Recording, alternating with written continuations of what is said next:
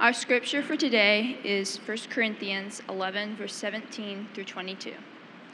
But in the following instructions, I do not commend you, because when you come together, it is not for the better, but for the worse. For, in the first place, when you come together as a church, I hear that there are divisions among you. And I believe it in part, for there must be factions among you in order that those who are genuine among you may be recognized.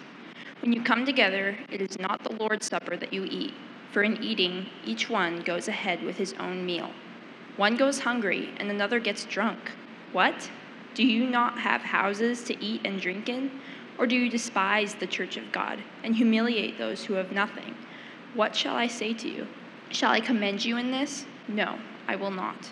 This is the word of the Lord. Thank you, Opal, so much. Man, it's good to be together, and I did have one more announcement. We put this in happenings this week, but we're going to have our next members meeting, a membership meeting, Wednesday, May 25th. It's going to be at Amos and Rachel Green's place as well. So Wednesday night, May 25th, we have several things at their place because one of the reasons is because you guys are the only people in the church with a cathedral. So if you come across your own cathedral, we might move some things to your place too. But then they're super hospitable as well. So I love that the Lord's provided that in our church. Our membership meeting, just an FYI, is going to be a lot of behind-the-scenes stuff. Like we'll talk about our financials, which are super strong, thankfully. We'll discuss like the heading of the church, direction. We'll have a really healthy Q&A time where we can just discuss a lot of stuff. We'll be praying together a lot just over the church. And just we'll have a couple people from our sending church in Oklahoma that are going to come up and just be present there, which should be wonderful as well. So just a good time to get our covenant members together. And as the name suggests, at our members meeting, you need to be a covenant member to come to the members meeting. It's not because we're trying to be like push people away. There's actually like some legal reasons for that in our American culture, but you need to be a covenant member to come to the members meeting. And so to become a covenant member, well, so first of all, if you're like, what is this? Is this really a cult that I've been coming to? Like, what's with all this membership stuff? We did a 6-week series just on membership. What it is, what it isn't, where we find it in the Bible and all that stuff. So that's on our sacredmission.church website or in iTunes. And so I'd love for you can listen to that 6 hours worth of stuff, or we could just have a conversation too.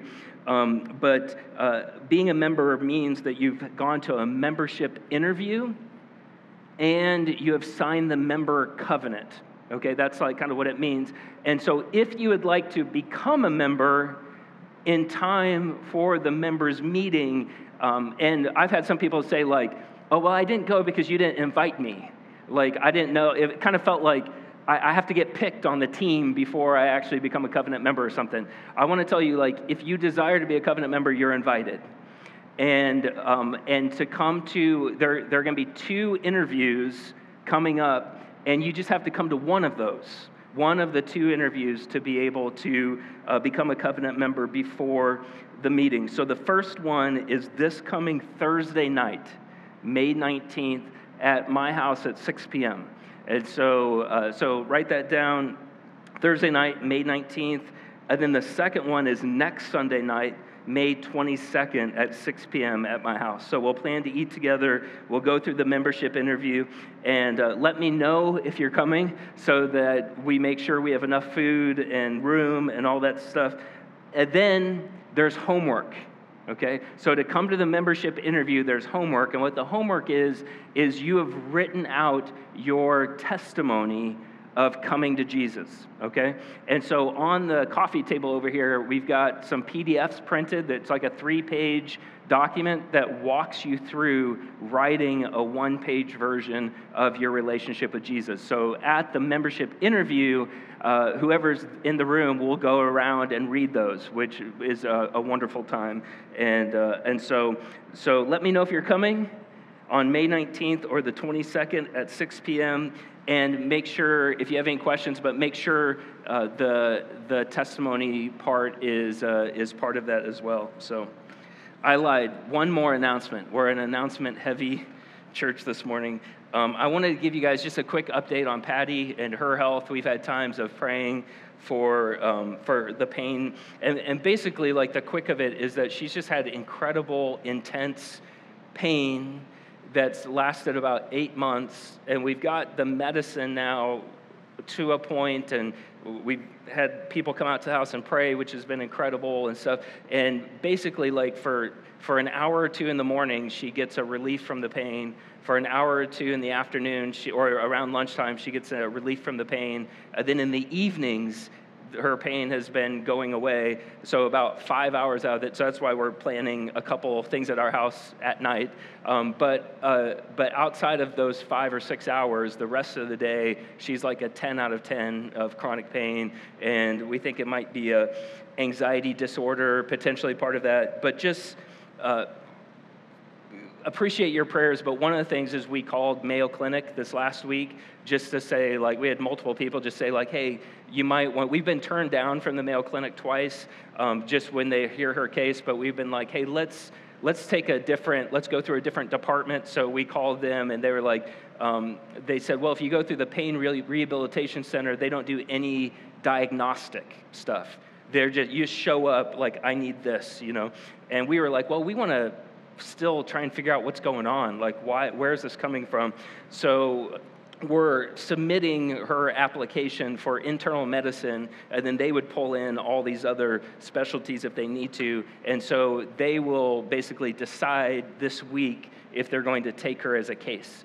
And so we had a good phone call with them, but I just appreciate your prayers along those lines too, just for us to try and, if the Lord heals her, we would love that.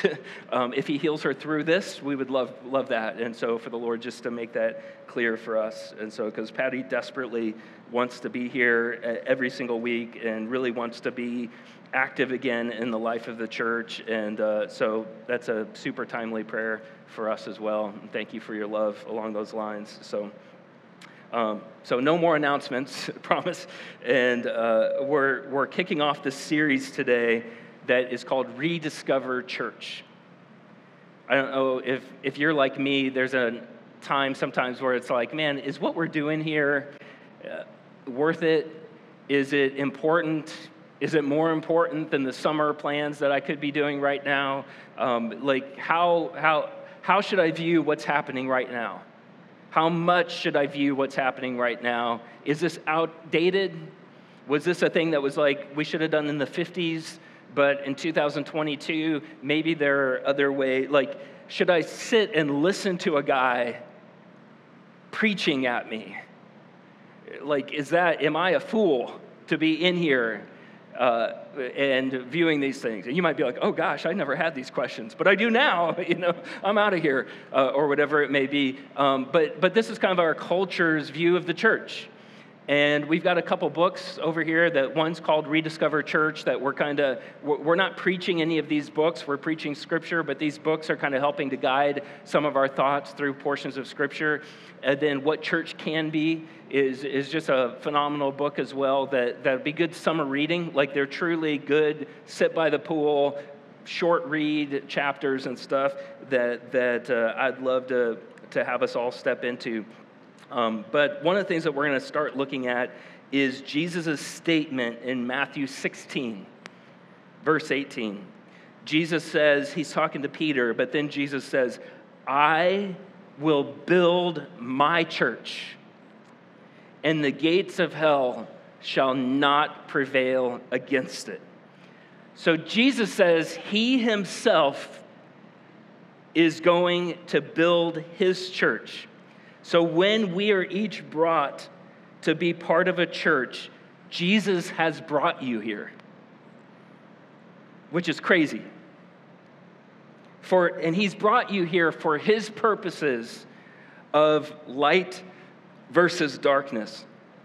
He's brought you here to transform you and to transform others through you.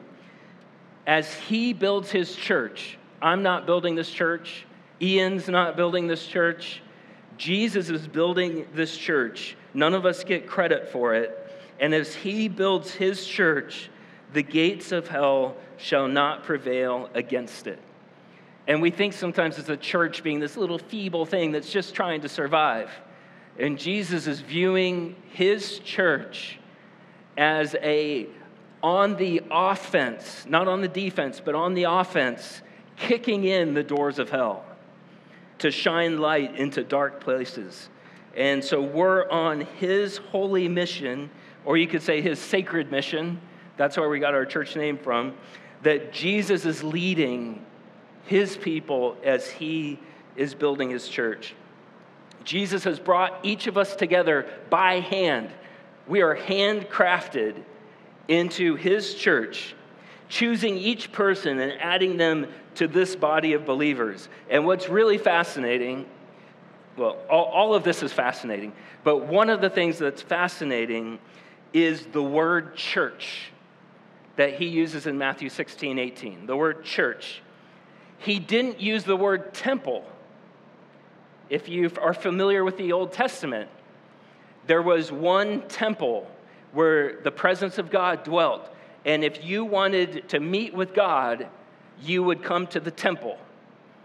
And Jesus could have said, hey, I'm going to build a new temple.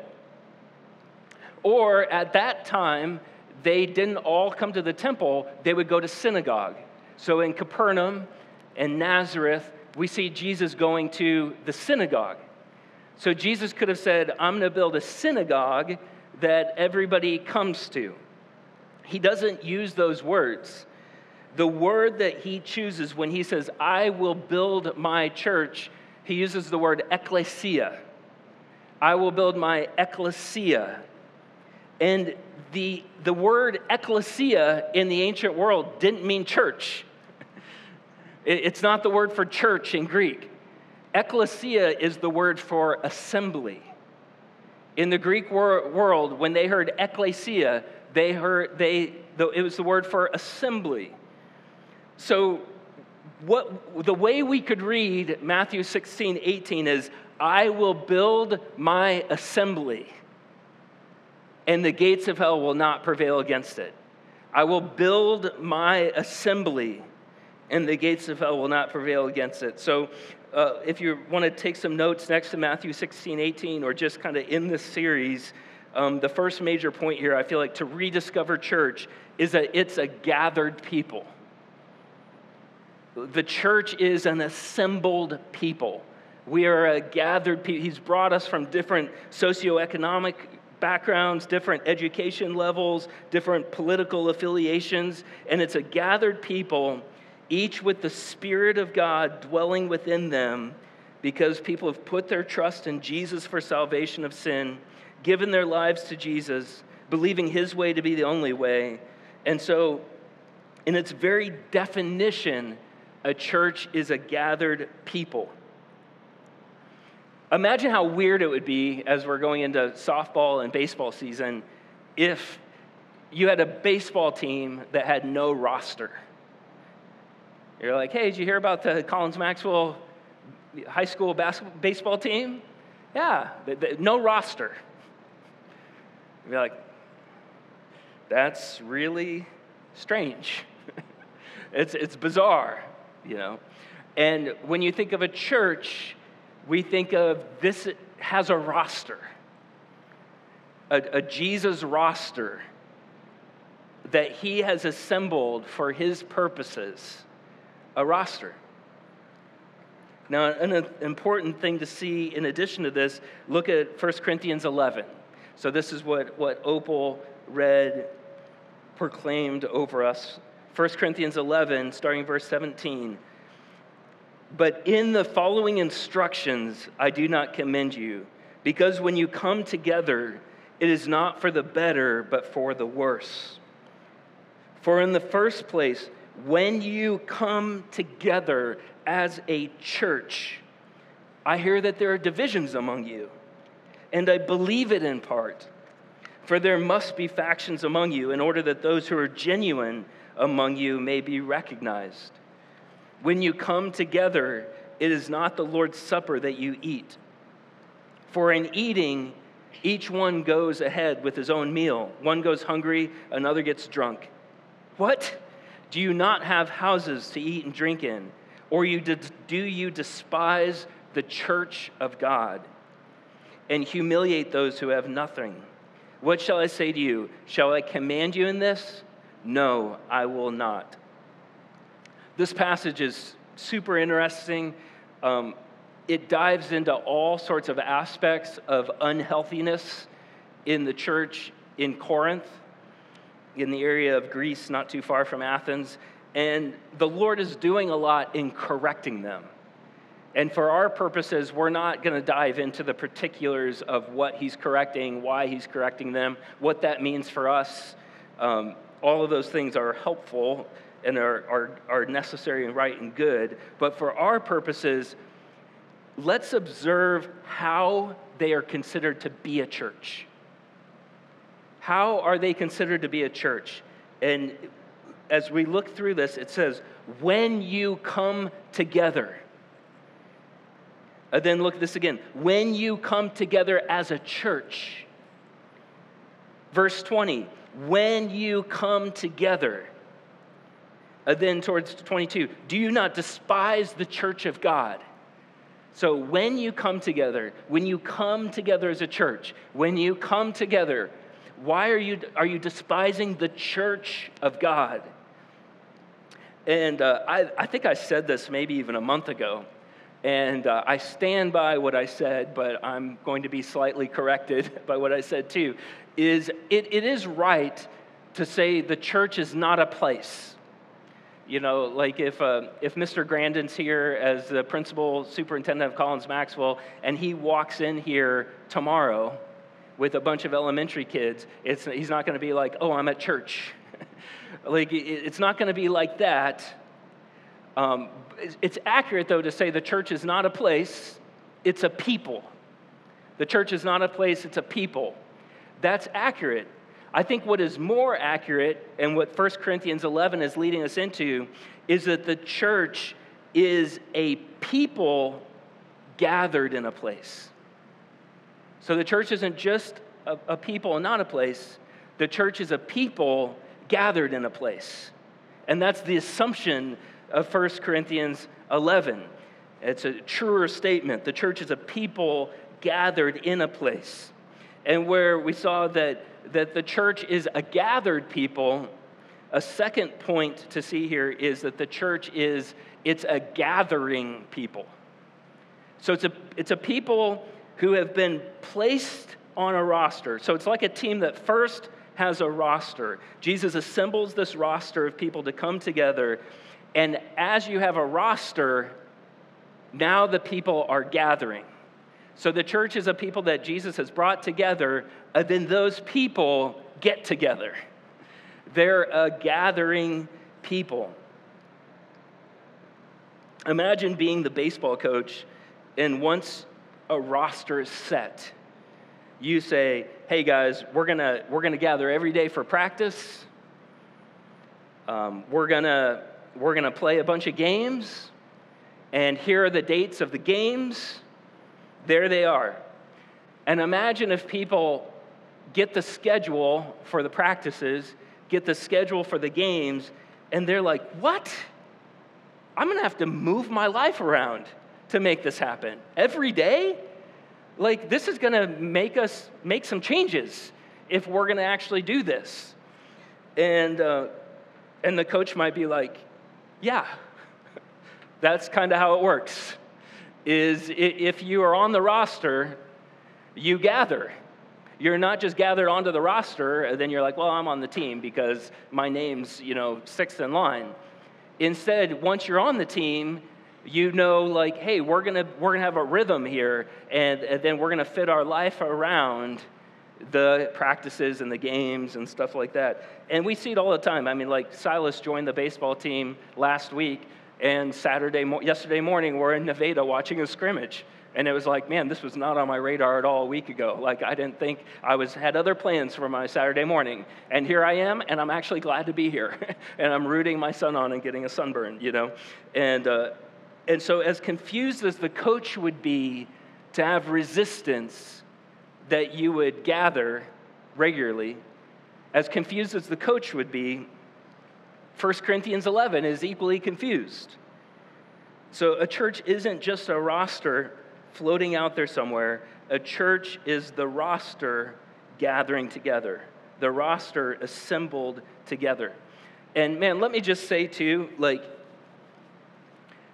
if you are like, oh gosh, Tim is preaching the sermon, like he's getting ready to hit me with a 1-2 punch, and he's preaching this right to me. This is all about me. He's going to start shaming me and making me feel guilty that I'm not here all the time. Like, I intentionally, like, I'm sinful. I go astray. I need people to come around me. But I hope to never, ever preach a sermon with one person in mind. If I do, that is cowardice. What I need to do is just have a meeting with that person and talk to them. It would be foolish for me to say, oh, I'm going to proclaim this to everybody so that I don't have to have a conversation with this person here. So just know, like, that's where I'm at. When I preach something, I am praying and planning, Lord, this is for all of us. And for none of us should shame, guilt be the direction we go, or even anger at me. The direction what I am commanded to do is to preach this. And we will, in 3 weeks, we're going to just talk about a sermon and why we do this and why Jesus calls us to do this.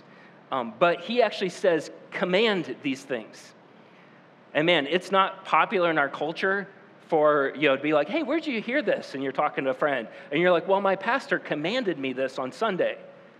And they'd be like, and you're doing that? Didn't you fire him? Didn't you, put them on leave for being so prideful? No, I'm going to stand before Jesus one day, and he's saying, didn't I tell you to command these things in my word? And you were too afraid to do it? Or whatever it may be. Now, I can go beyond, if Jesus is command this, and I'm like, well, I'm going to add a few of my own points to it. That's where I need to repent. But I never should repent of what he said. Proclaim this as clearly as you can possibly proclaim it, even if it doesn't sound good in our culture. So please don't hear that I'm speaking to you. Please don't hear that anyone's being singled out in this room. But if you feel like this is being spoken directly to you, that is the Holy Spirit communicating to you and counseling you so that you can thrive in him. So receive that and don't reject it, but don't receive it from me, receive it from him. And we could spend a lot more time here, but for now, let's let Hebrews 10:24 wrap up our time this morning.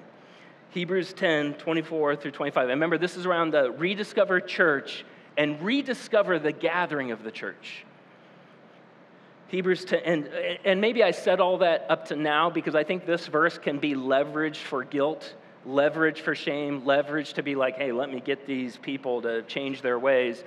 Now, I want God to change us through this verse, but in a way that he has our best, he loves us, and he is guiding us to freedom. So Hebrews 10 says, let us consider how to stir up one another to love and good works.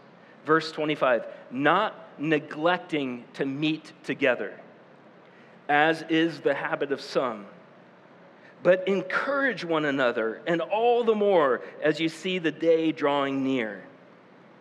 So the third and final major point here to Rediscover Church is it's a gathering of people being changed. So the church has been gathered, the church is a gathering, and then it's a gathering of people being changed. So as we gather, we are stirring up one another to love and good works. Our world needs more love and good works. I don't think you'll disagree with me there. Your life and my life needs less judgment, and not be like, man, I'm really looking for a good person to judge me. Or I'm looking to judge somebody, let me know I'm on the prowl, or whatever it may be. It's healthy and right and good for us to sharpen each other, come around each other, even rebuke each other, but all done in love and with loving hearts. And here, as we gather, And as we are meeting together, part of our gathering is not just to come, hear something, and leave. It's to stir up one another to love and good works.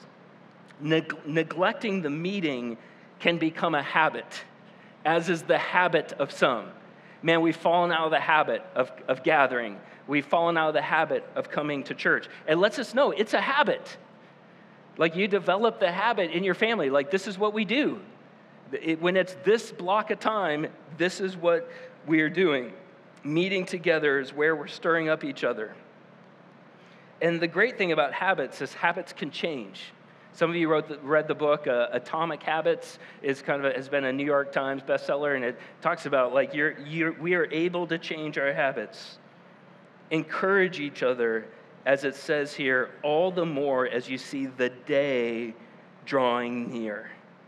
The last day. Whenever you see in Scripture the day, it's meaning about the last day here and the first day of eternity. So the writer of Hebrews is actually saying, when you consider whether or not you're going to gather, think about when this is all over. Think about the day. So much of our pursuits will mean nothing on that day. But investing in seeing each of us changed, like truly changed, not looking to be like religious people, but each of us truly being changed to genuinely love who we wouldn't love unless Jesus was loving us. And that doesn't make us religious prudes, but what it makes us is a people on mission for good in our community. On that day, the importance of gatherings like today will be seen as being truly a good use of our time. So in light of those verses, like what are the implications for us? And just have a few, the Spirit could be giving them and teaching you and counseling you as the Holy Spirit does. And at the same time, I think these are implications that should be true for all of us. So the first one is marvel at the church gathered. Marvel at the church gathered. I had an opportunity, Silas was like 2 months old, and I had the opportunity to go to Israel for a month as a student. And so we didn't have to go with a tour guide. We were able to just go wherever we wanted in Israel.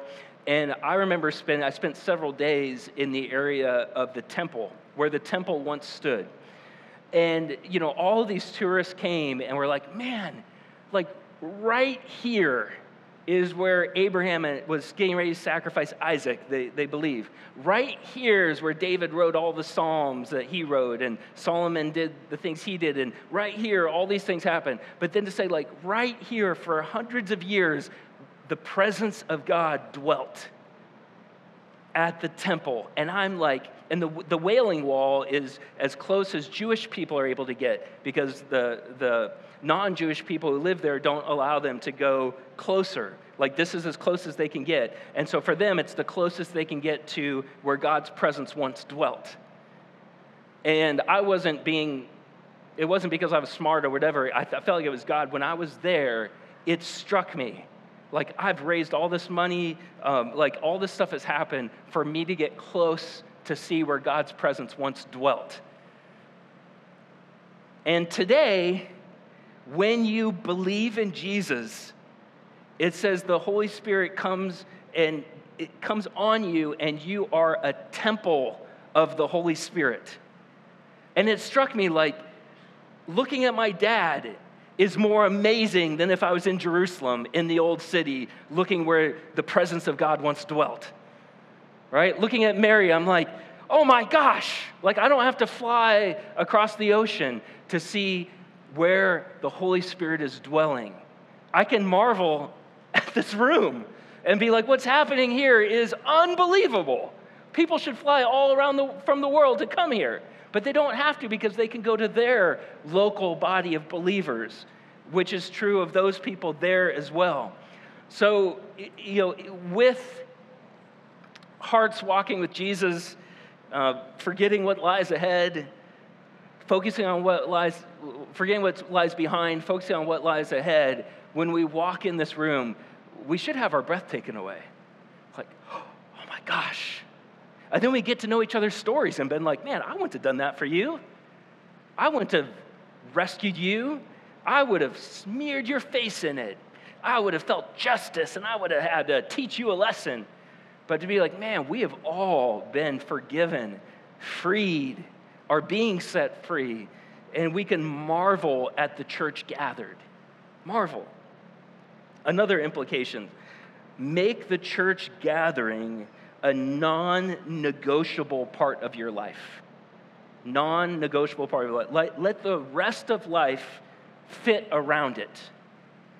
Let the rest of life fit around it.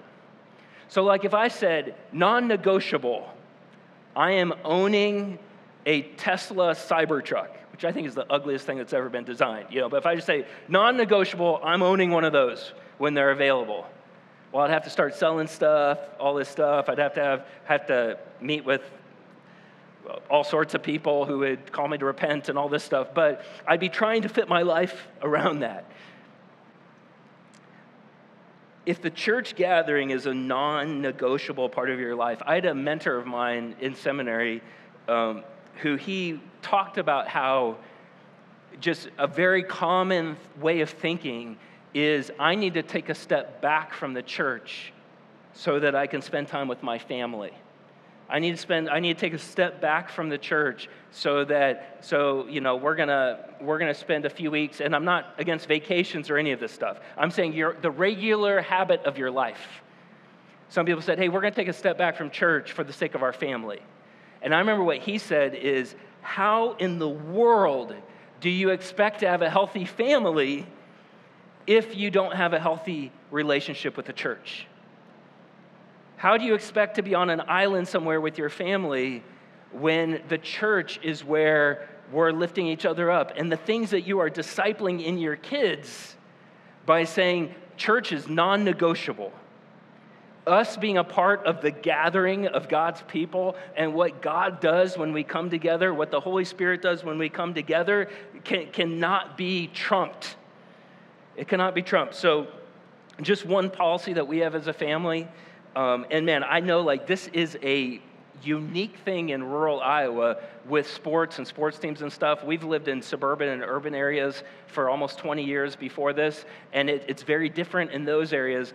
But what I feel like we've even had to fight for as a family is that if there is anything that would have our kids miss church or miss going to the well on Sunday nights as a regular habit of our lives, it's just a no.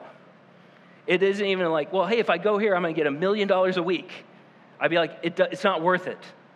It's not worth it to me to get $1 million a week if I'm not leading my kid. Our kids are in our homes for such a short amount of time that we need to teach them the priorities of life that will serve them well for a lifetime. And saying no to good things to say yes to the best thing. And man, once again, no shame, no guilt. You can have sorrow that's like, man, I feel bad for the last 20 years. You can have sorrow that leads to repentance, that leads to change. And that's being a changing people. But shame leads you to cower in a corner and feel terrible. And Jesus says there's no condemnation for those who are in Christ Jesus. So be changed, but don't cower in a corner. And let's talk about it too. And once again, that's not to text people and be like, Tim just made a comment about you. No, this is a comment for all of us as we are seeking to say, how now shall we live as we follow you? And then the third one is, so marvel at the church gathered. Make the church gathering a non-negotiable part of your life. And yes, there will be exceptions. And what I would say too is if you are in Hawaii on a Sunday morning, I would encourage you to go to a great church there and just marvel at the people that Jesus has assembled to be on mission in Hawaii. And be like, tell me your story. Wow, he's doing that here? Like be a part of that and lead your kids to be a part of that too. Third, give space for the church gathering to be a place of transformation. Give space for the church gathering to be a place of transformation. We have 3 gatherings a week as a church that we pray into.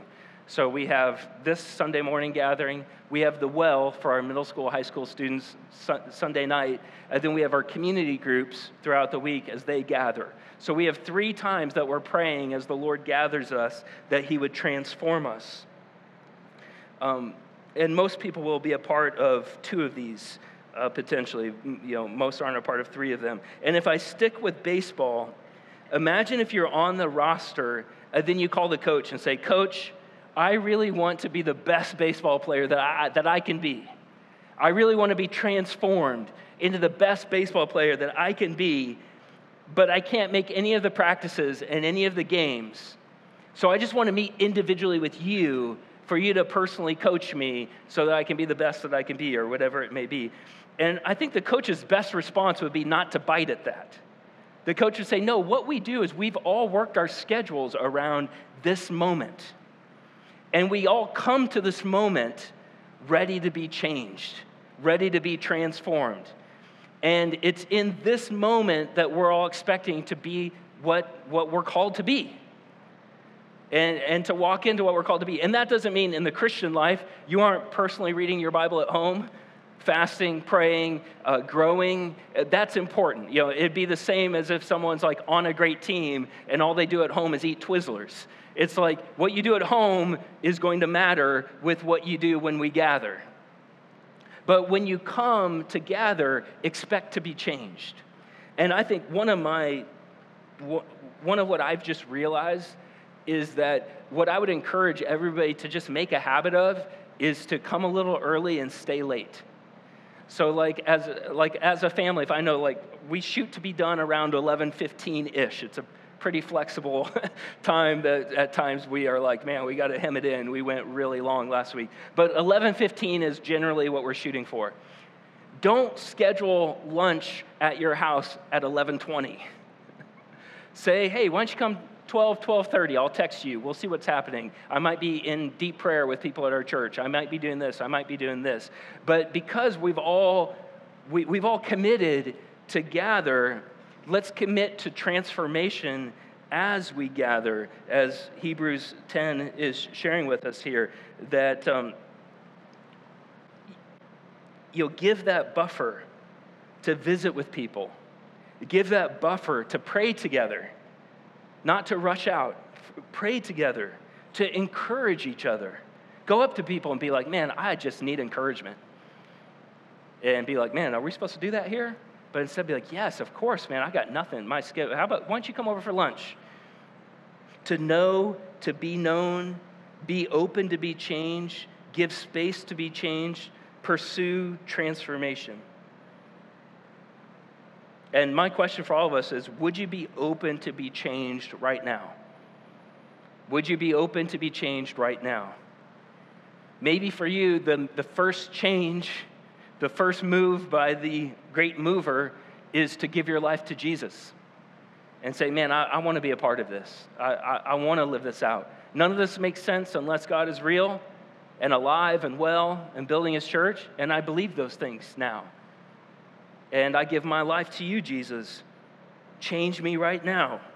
I want to see my whole family changed, living their life, rediscovering church. Would you be open to be changed in your view of church? That we could actually fight together, not against each other, but for each other, to truly be the church that Jesus has designed for us to be. Being changed and seeing our communities changed for his purposes. One of the ways that we do that is not by being like, "Jesus, I got it from here," but to say like, "Jesus, I want all this to be true. I want my involvement in a church to be one of the most significant things that I talk about 30 years from now. I want what Jesus is doing in our lives right now as he has gathered us, assembled us, to be him walking with us each day to fulfill his sacred mission in our lives." And so the way that we do that is by coming to him, is by saying, Jesus, I want these things to be true. You need these things. You need to give me the ability to live this out. And communion is his design, not just to eat a little thing and drink a little thing, but it's a tangible way that we are responding to him. It's a tangible way that we're communing with him, that we're meeting with him. Not ideas about him, but we're actually communing with him, being changed by him, having him align our hearts, our minds, our lives to his heart, mind, and life. And so if those who are serving communion would come forward, they'll have gloves on. They will take the bread and they will put it in your hand. They will tell you that this is the body of Jesus given for you. Take wine or juice, obey your conscience there. And what I would encourage you to do is, if you're coming to Jesus right now, come to Jesus right now. I would love to talk with you about that if that would be necessary, but you can just come to him. For everybody, don't rush to the table. Spend a few moments meeting with him, having him correct you, show you something, encourage you with something, then boldly come to the table. The way we'll do is come down the center aisle, get the elements, and then hold on to them and stay standing, and we'll take it together. So let's respond to him. Let's come to him.